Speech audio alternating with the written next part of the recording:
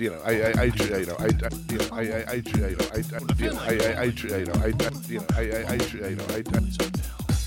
not open this door. I had to say it anyway because it doesn't make sense in the movie. And then I got on top and I spit into his mouth. Well, it doesn't ruin my story. It just makes it a conversation rather than a story. Perhaps a little drunk from the day's festivities. I would love to meet the woman who likes this. No,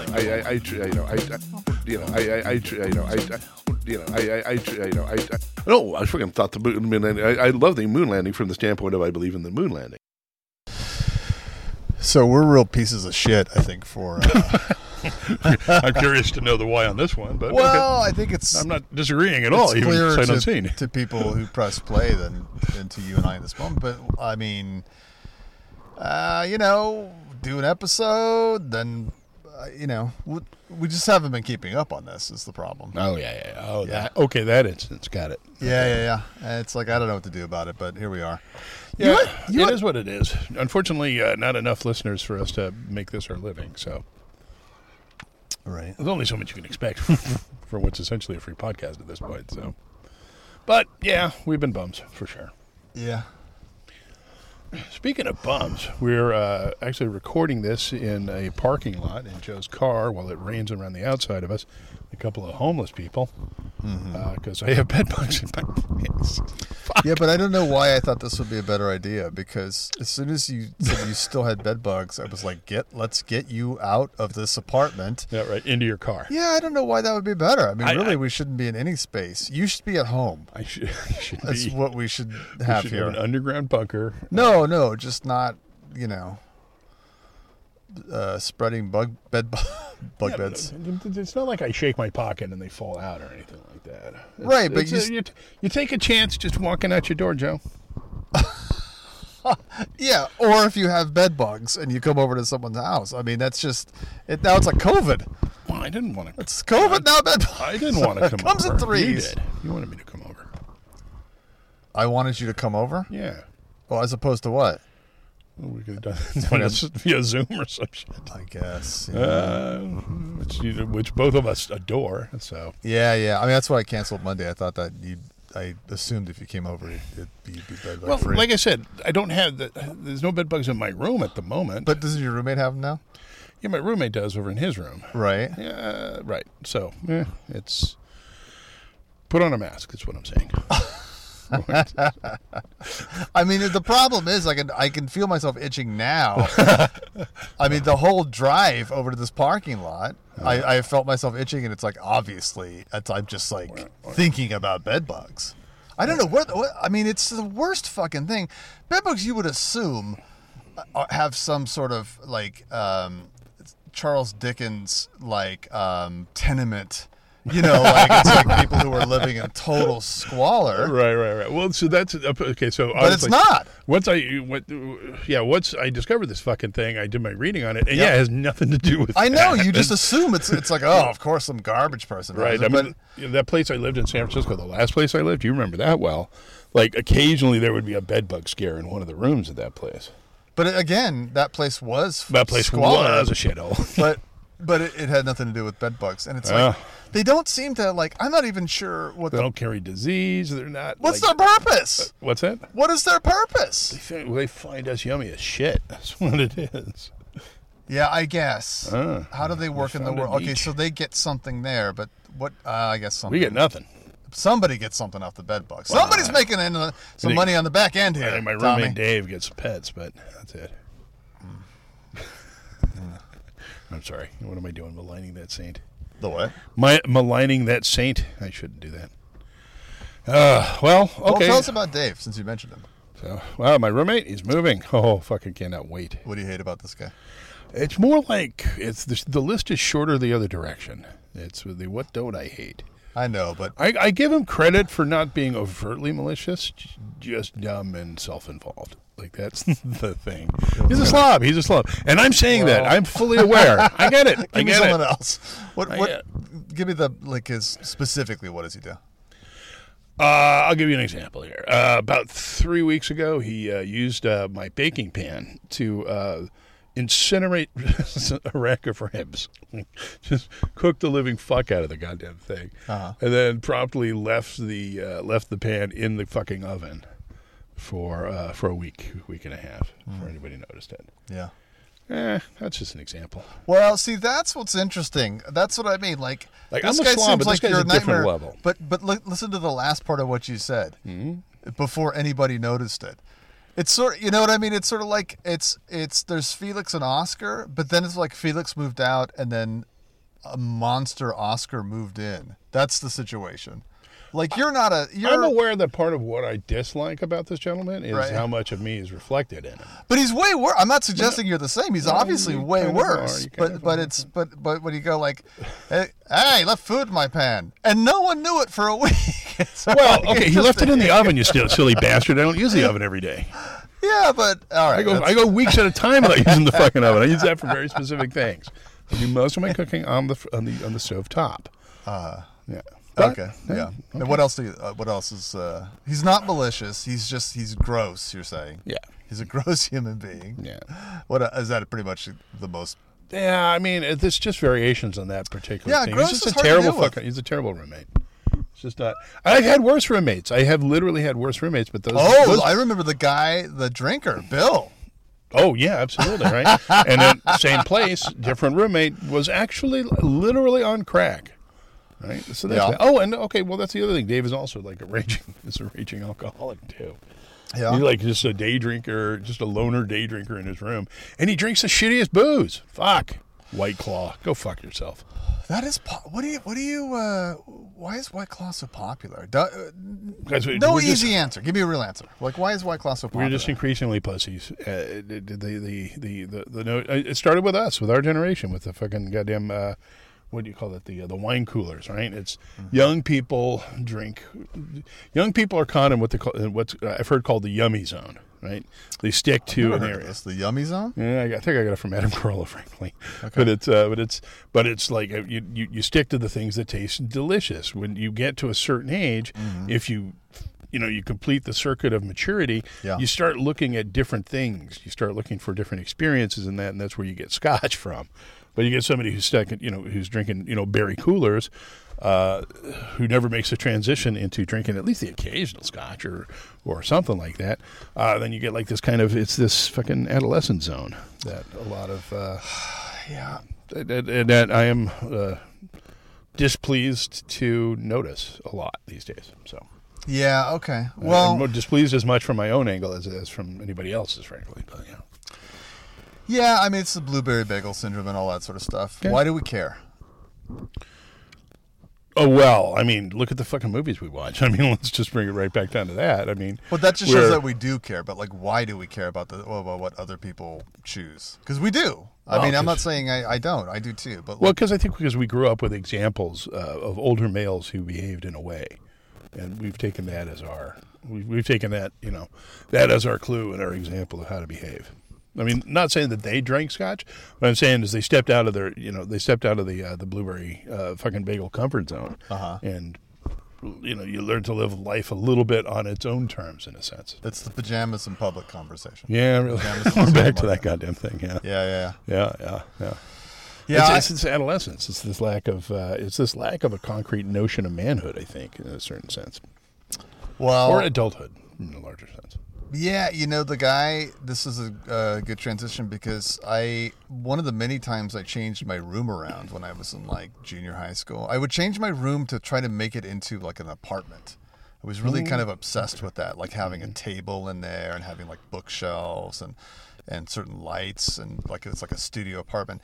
Weirdly, one of the ones I first modeled my apartment /room when I was in junior high school was out of Magnum Force. I really, really loved his sparse, manly, and Clint Eastwood, very manly. Manly in the best way. Manly in the kind of like the silent. So you always hear about Clint Eastwood, the silent, strong type. You think he's scowling, which he is sometimes, but silent and like kind of blank. Like whatever your move is, I guess I'll just handle it. I like the Clint Eastwood. Right. I'm a sort of a natural fan of Clint Eastwood. You are or are not? I am. Okay, yeah. Yeah, I Well, like I'll get to that. like much of what Clint Eastwood does, except the stuff that's clearly horrible. Well, okay, so and I'll go you one better. I think Clint Eastwood, like just taking that apartment just for an example, like there's that mid-century goddamn furniture that is just very tasty in that sense, very masculine but very Spartan would be a good word for it as well. That would come along with such an apartment. So. Yeah. It's. I think it's you and I hearkening back to an older time period. It's not our time period even, which kind of makes it weird, but kind of doesn't because it's the example that was set for us. Buddy, I don't know. Okay. Well, yeah, I guess it was set for us, but well, by the way, I saw Cry Macho a couple of months ago. Oh, okay. Was it as good as Gran Torino? Gran Torino, I thought was great. I did too, but was it as good as that? I guess it was definitely the worst film of 2021. It was so embarrassing. Really? It was humiliating because Clint Eastwood was 92, so he is 90 in Cry during the filming of Cry Macho. Yeah, and he writes himself into a Mexican woman who's in her 50s falling head over, wet panties for him.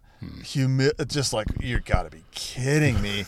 And he gets in a fight, and it's like, it's so awful. The whole thing is just an exploration. He did a movie called The Mule a couple of months ago that I thought was great because it really played on the idea of a guy who's been masculine, or macho even, but he's lost his abilities in life, and so he takes this deal as an old man who would be unsuspected as a drug mule in order to make his last bit of cash for the family who dislikes him. And it's like, it was actually a good movie, and it was self-aware. Right. And this Cry Macho was Cry Blacho. I can't think of a better one, but it's just it was embarrassing to watch. Cry Nachos I was Grande. watching in front of somebody who's kind of a Clint Eastwood type, a kind of a parallel type to Clint Eastwood, who's 82, and I felt kind of embarrassed watching it with him because I thought, this guy's got to realize what we're all seeing, but no one wants to say it out loud because there's an old person in the same room with us. But blech! Anyways, I liked your idea here because you wanted to do an episode on Clint Eastwood, and then it's like, wow, what do we do? What do we do with Clint Eastwood? And it's like, maybe once in a while, this idea of let's split an actor or maybe even a director into a couple of episodes. They don't have to be back to back or anything, but that explore maybe different angles. And so with Clint Eastwood, the two obvious angles, all prior to 1980, are the westerns, or whatever we call them, pioneering / western / cowboy, and then like the other, like urban or cop or whatever, Dirty Harry style. So this time, you and I are going to cover the Clint Eastwood westerns, a couple of them prior to 1980. Right, and I got to say, these aren't like I kind of consider these not I don't know how to put this, not like his necessarily prestige movies. Like, these are kind of middle of the road. In fact, a lot of people who would talk knowingly about Clint Eastwood might or might not have seen either of these ones. That's possible, but I think the prestige thing you're wrong on. I actually think at least one of them is, one of them is actually like the first, I think, maybe, of his prestige. Well, I'm going to go Sergio Leone on that one, like those, like Good, Bad, and the Ugly, which preceded these guys. You're going to do it to what, based on what I was saying? Oh no, I was just going to say, I think that's like his first sort of like step into the prestige western. Yeah, I guess I'm separating things too much, possibly, but I it's not a criticism when I call them non-prestige. It's just that they're not art. They don't strike me as trying to be art, whereas the second film we're going to talk about today does, and those are like, they're just exactly are what they are, spaghetti or spaghetti adjacent westerns. Does that make sense? Tortellini westerns, my friend. Well, I mean. Sure. Yeah, I know what you're saying. One of them is we're talking about Hang 'em High and then The Outlaw Josey Wales. Right. Hang 'em High, I never saw it before now because it looked bad to me. It just looked like a bad movie to me. And then I watched it, and I was surprised at how much I liked it, and then was surprised again at what bad reviews it gets from people. Right. People don't like Hang 'em High at all, and I think it's actually a pretty damn good movie. Hang 'em High was one I picked. I mean, if you think about it, like High Plains Drifter would have been like sort of the obvious choice for this one right here. That's what I thought. Yeah. Yeah, but no, Hang 'em High. I wanted to do this one, and I kind of wanted to do it particularly because I have a relationship with this movie in a sense. Mm-hmm. It's the first movie where it's the first movie that I can remember where I kind of questioned what was going on the screen. Like I needed some help sort of processing this. Like, why did they take a guy who was hanged and throw him in prison? I remember specifically asking my dad this question because I was just completely baffled and befuddled by that. I think it was 19. No, I'm kidding.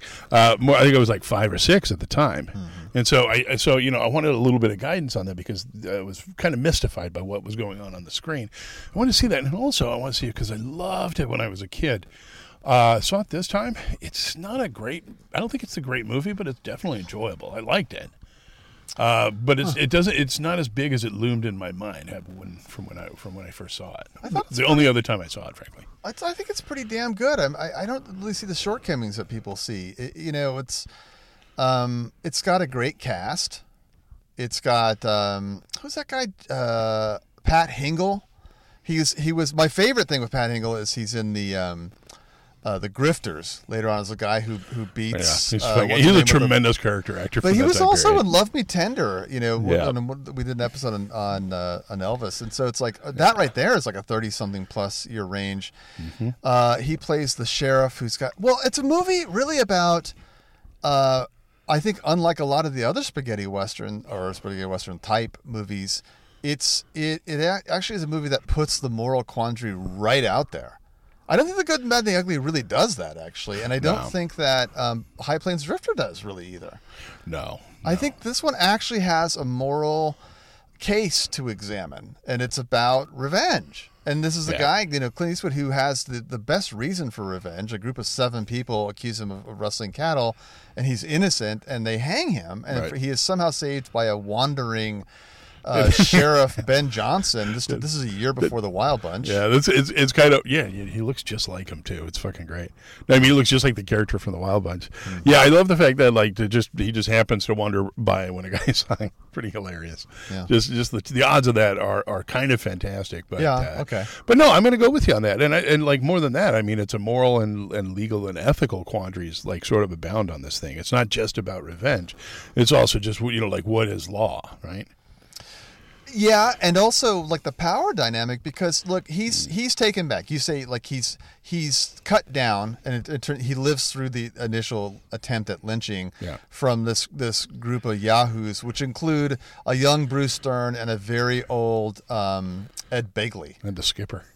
Oh, and Alan Hale, the skipper. I forgot about that. And so they don't do the job fully, and so Ben Johnson comes along and takes him to prison because it's like, look, either you were wrongly hung or we're going to hang you anyway. Mm-hmm. And so Clint Eastwood has a scar, and he now gets to wear his famous like Western bandana around, and he's put in jail. But once he's innocent, Pat Hingle, the sheriff, offers him a job, and what's interesting is. Clint is less interested in revenge than Pat Hingle is.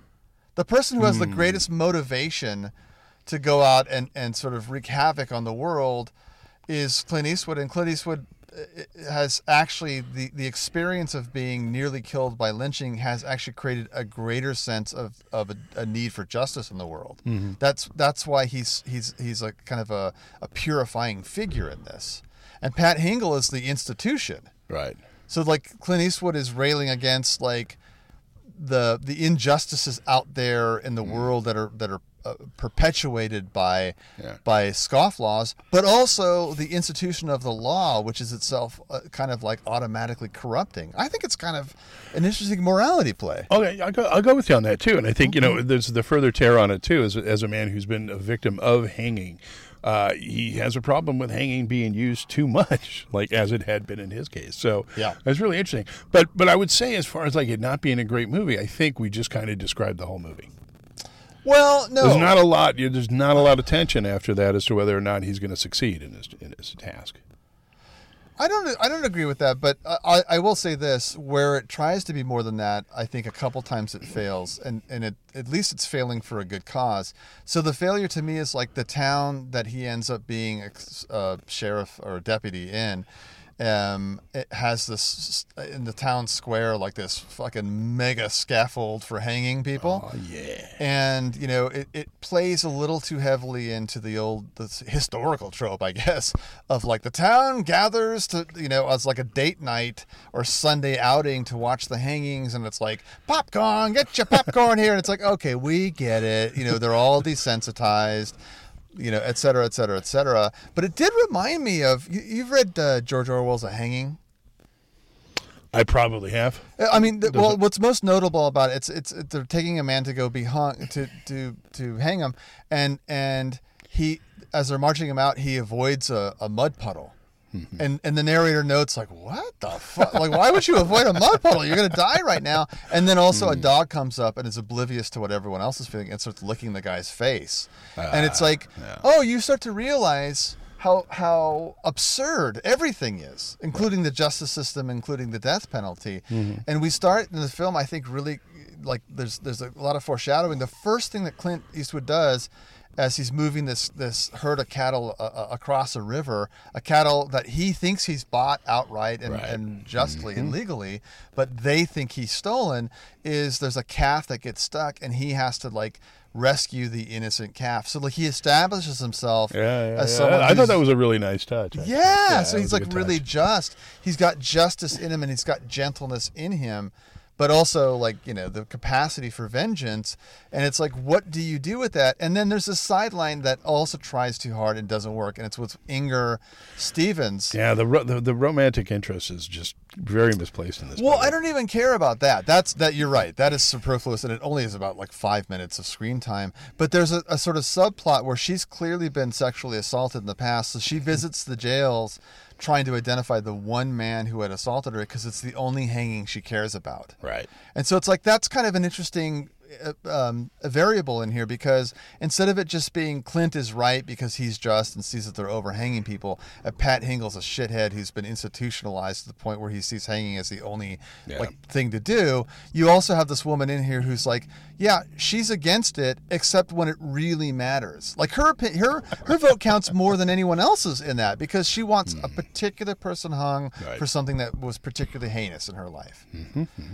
So I mean, it's like when it fails, it's only because it's trying too hard for something that's like an admirable try. Except for the romance thing, which I think you're right about. That's just a misfire. But I would just say this: I did a little bit of the research on it just because it was fascinating. Because I kind of felt like you did that hang-in platform looked a little cartoonish. Yeah. So I just looked it up, and apparently it's based on an actual town. Not it.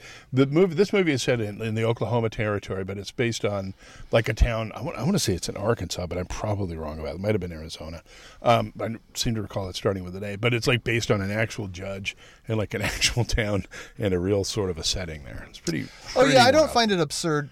My point isn't that I don't think that things like that existed. I've seen pictures of those mega scaffolds. My point is that it's more like the circus environment, which again I think also existed, but that the film spends so much time on it. It's like, yeah, we understand without you having to have people selling T-shirt, cannons or whatever at this event, that it's what a parody the whole concept of justice has become for most people. I got to be honest, it's the notion of like a hanging with a T-shirt cannon. That would be kind of fun. Just see if you can like make.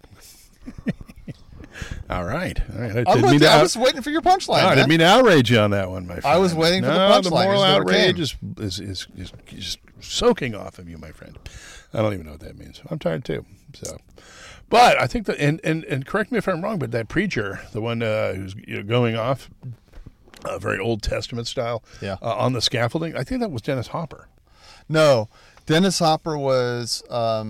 The preacher. Yeah, I'm sorry. I thought you meant the actual one who worked for the state.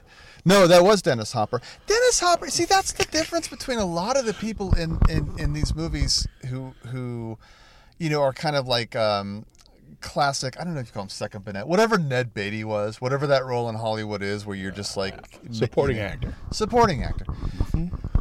Dennis Hopper is. I have less respect for him the more I see him, because it's like he's only just like Cuckoo Banana Pants. Well,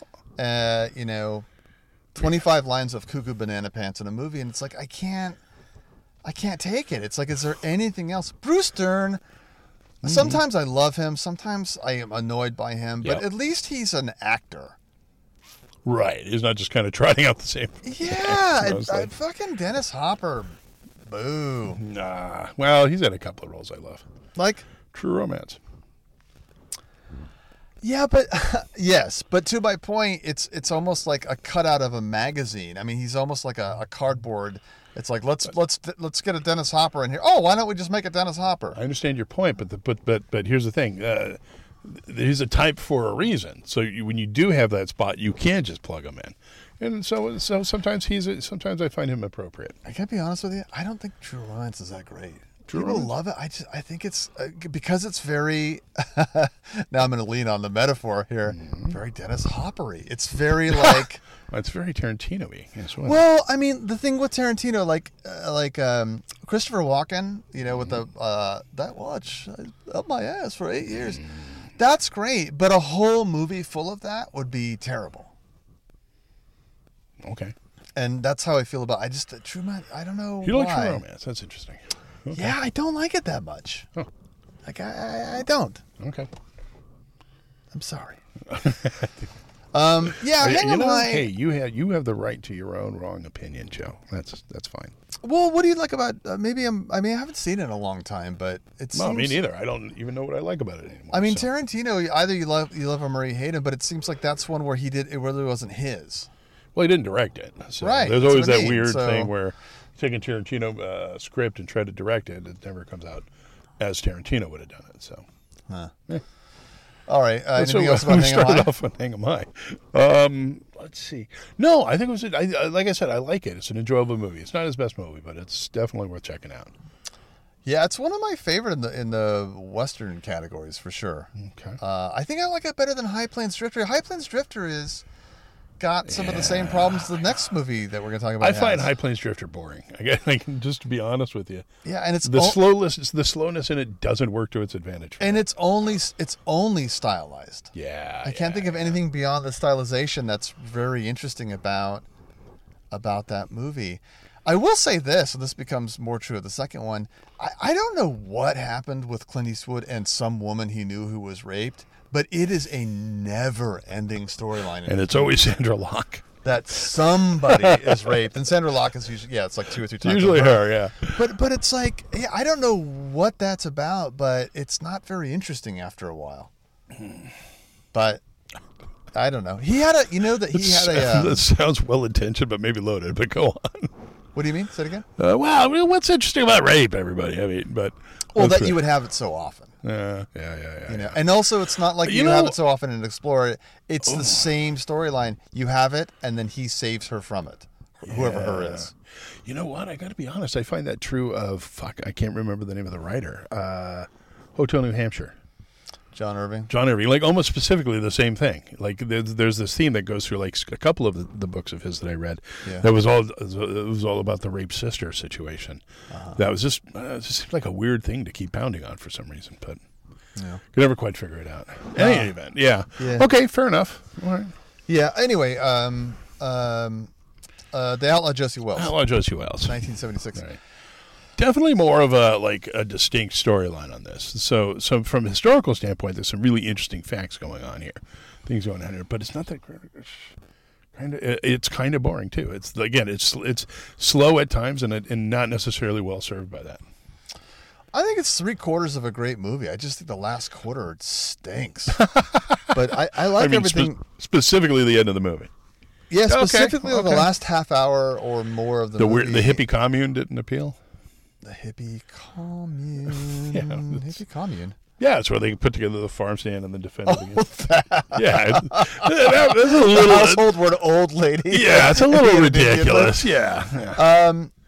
Yeah, it's not just that. I mean, look, it's the first, I think, entry of his that's Western as art, like what would later become like Pale Rider, and then was probably on a continuum, starting with the Wild Bunch and the Long Riders, and like let's see the Western as.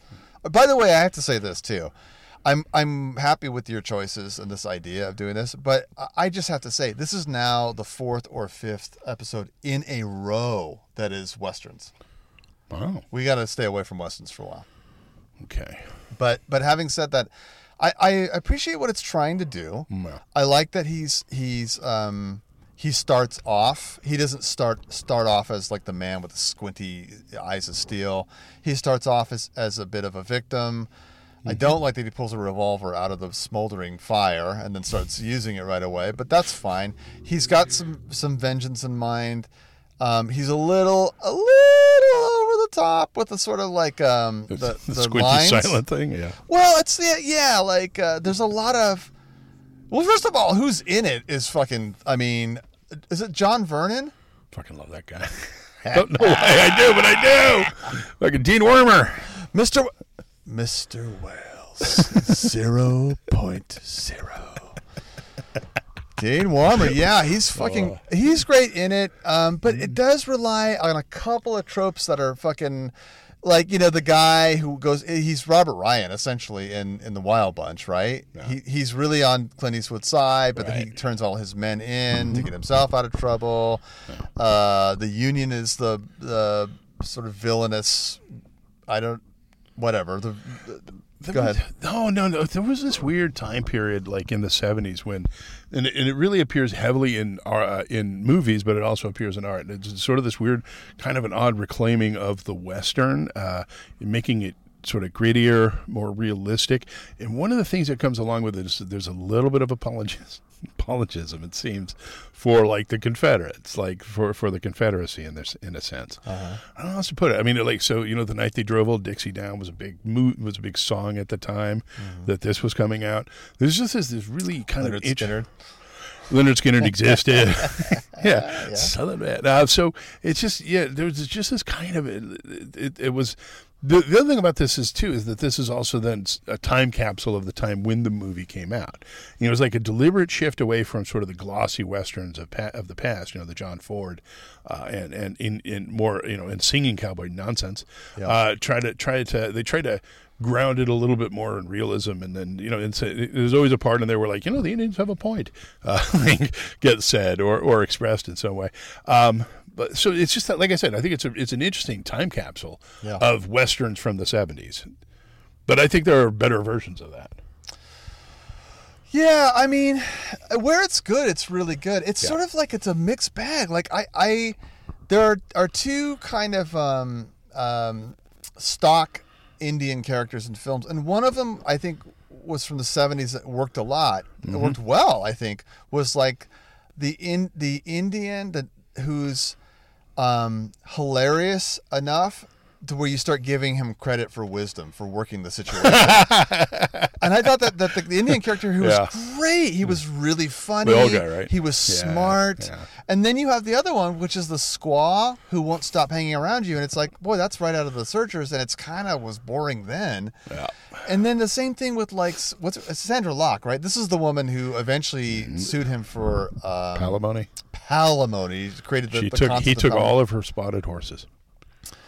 And she is just a bore. I don't like her in anything she does. She's terrible. I don't understand it. The kid who he's with, the sort of like 18-year-old. At the beginning? Like after the massacre? No good. Annoying. John Vernon was the only, and the native guy, whose name I can't remember, are the only ones I really got into here. Yeah. A wide cast of characters that were mostly kind of annoying. Yeah, but the pacing's kind of cool. I mean, I like it's that Clint Eastwood thing where it's like he doesn't mind silence. He doesn't mind a camera where he's really good in that. He's great at not just we don't just mean like that's like his silent medium. Character. I mean like a camera that's pointed at a river and the wind is going for the trees for 40 seconds. It's like he's really good at keeping your attention in a spot. So I liked all of that stuff. Again, by the way, there's a couple of rapes here. Before we get to Sandra Locke, there's the Indian woman who's about to be raped. Yep. They make there's a big thing with him with spitting chewing tobacco, and it gets a little old. He starts nailing some poor dog on the head. That's just rude. Yeah, but really, I was down with it until the last half hour, and there were moves like when he finally faces the antagonist. the Union soldier who's been pushing the whole chase. Head of the Red Legs. He gets him, and like the guy pulls out a saber, and I don't know who was doing an editing job on this, but Clint practically like they have to place Clint's like hand around his. I mean, it's like really, really horribly and awkwardly done. The fight scene, just I don't know. It just fell apart for me. Let me say this. Let me say this, Joseph. I think the big problem I have with this movie is it's kind of like the better parts of the parts when it's just Clint Eastwood and being a badass.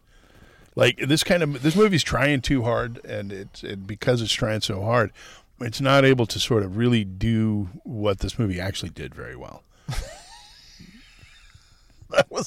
Go ahead. It was fucking awesome. That was a fucking great explanation, you bastard.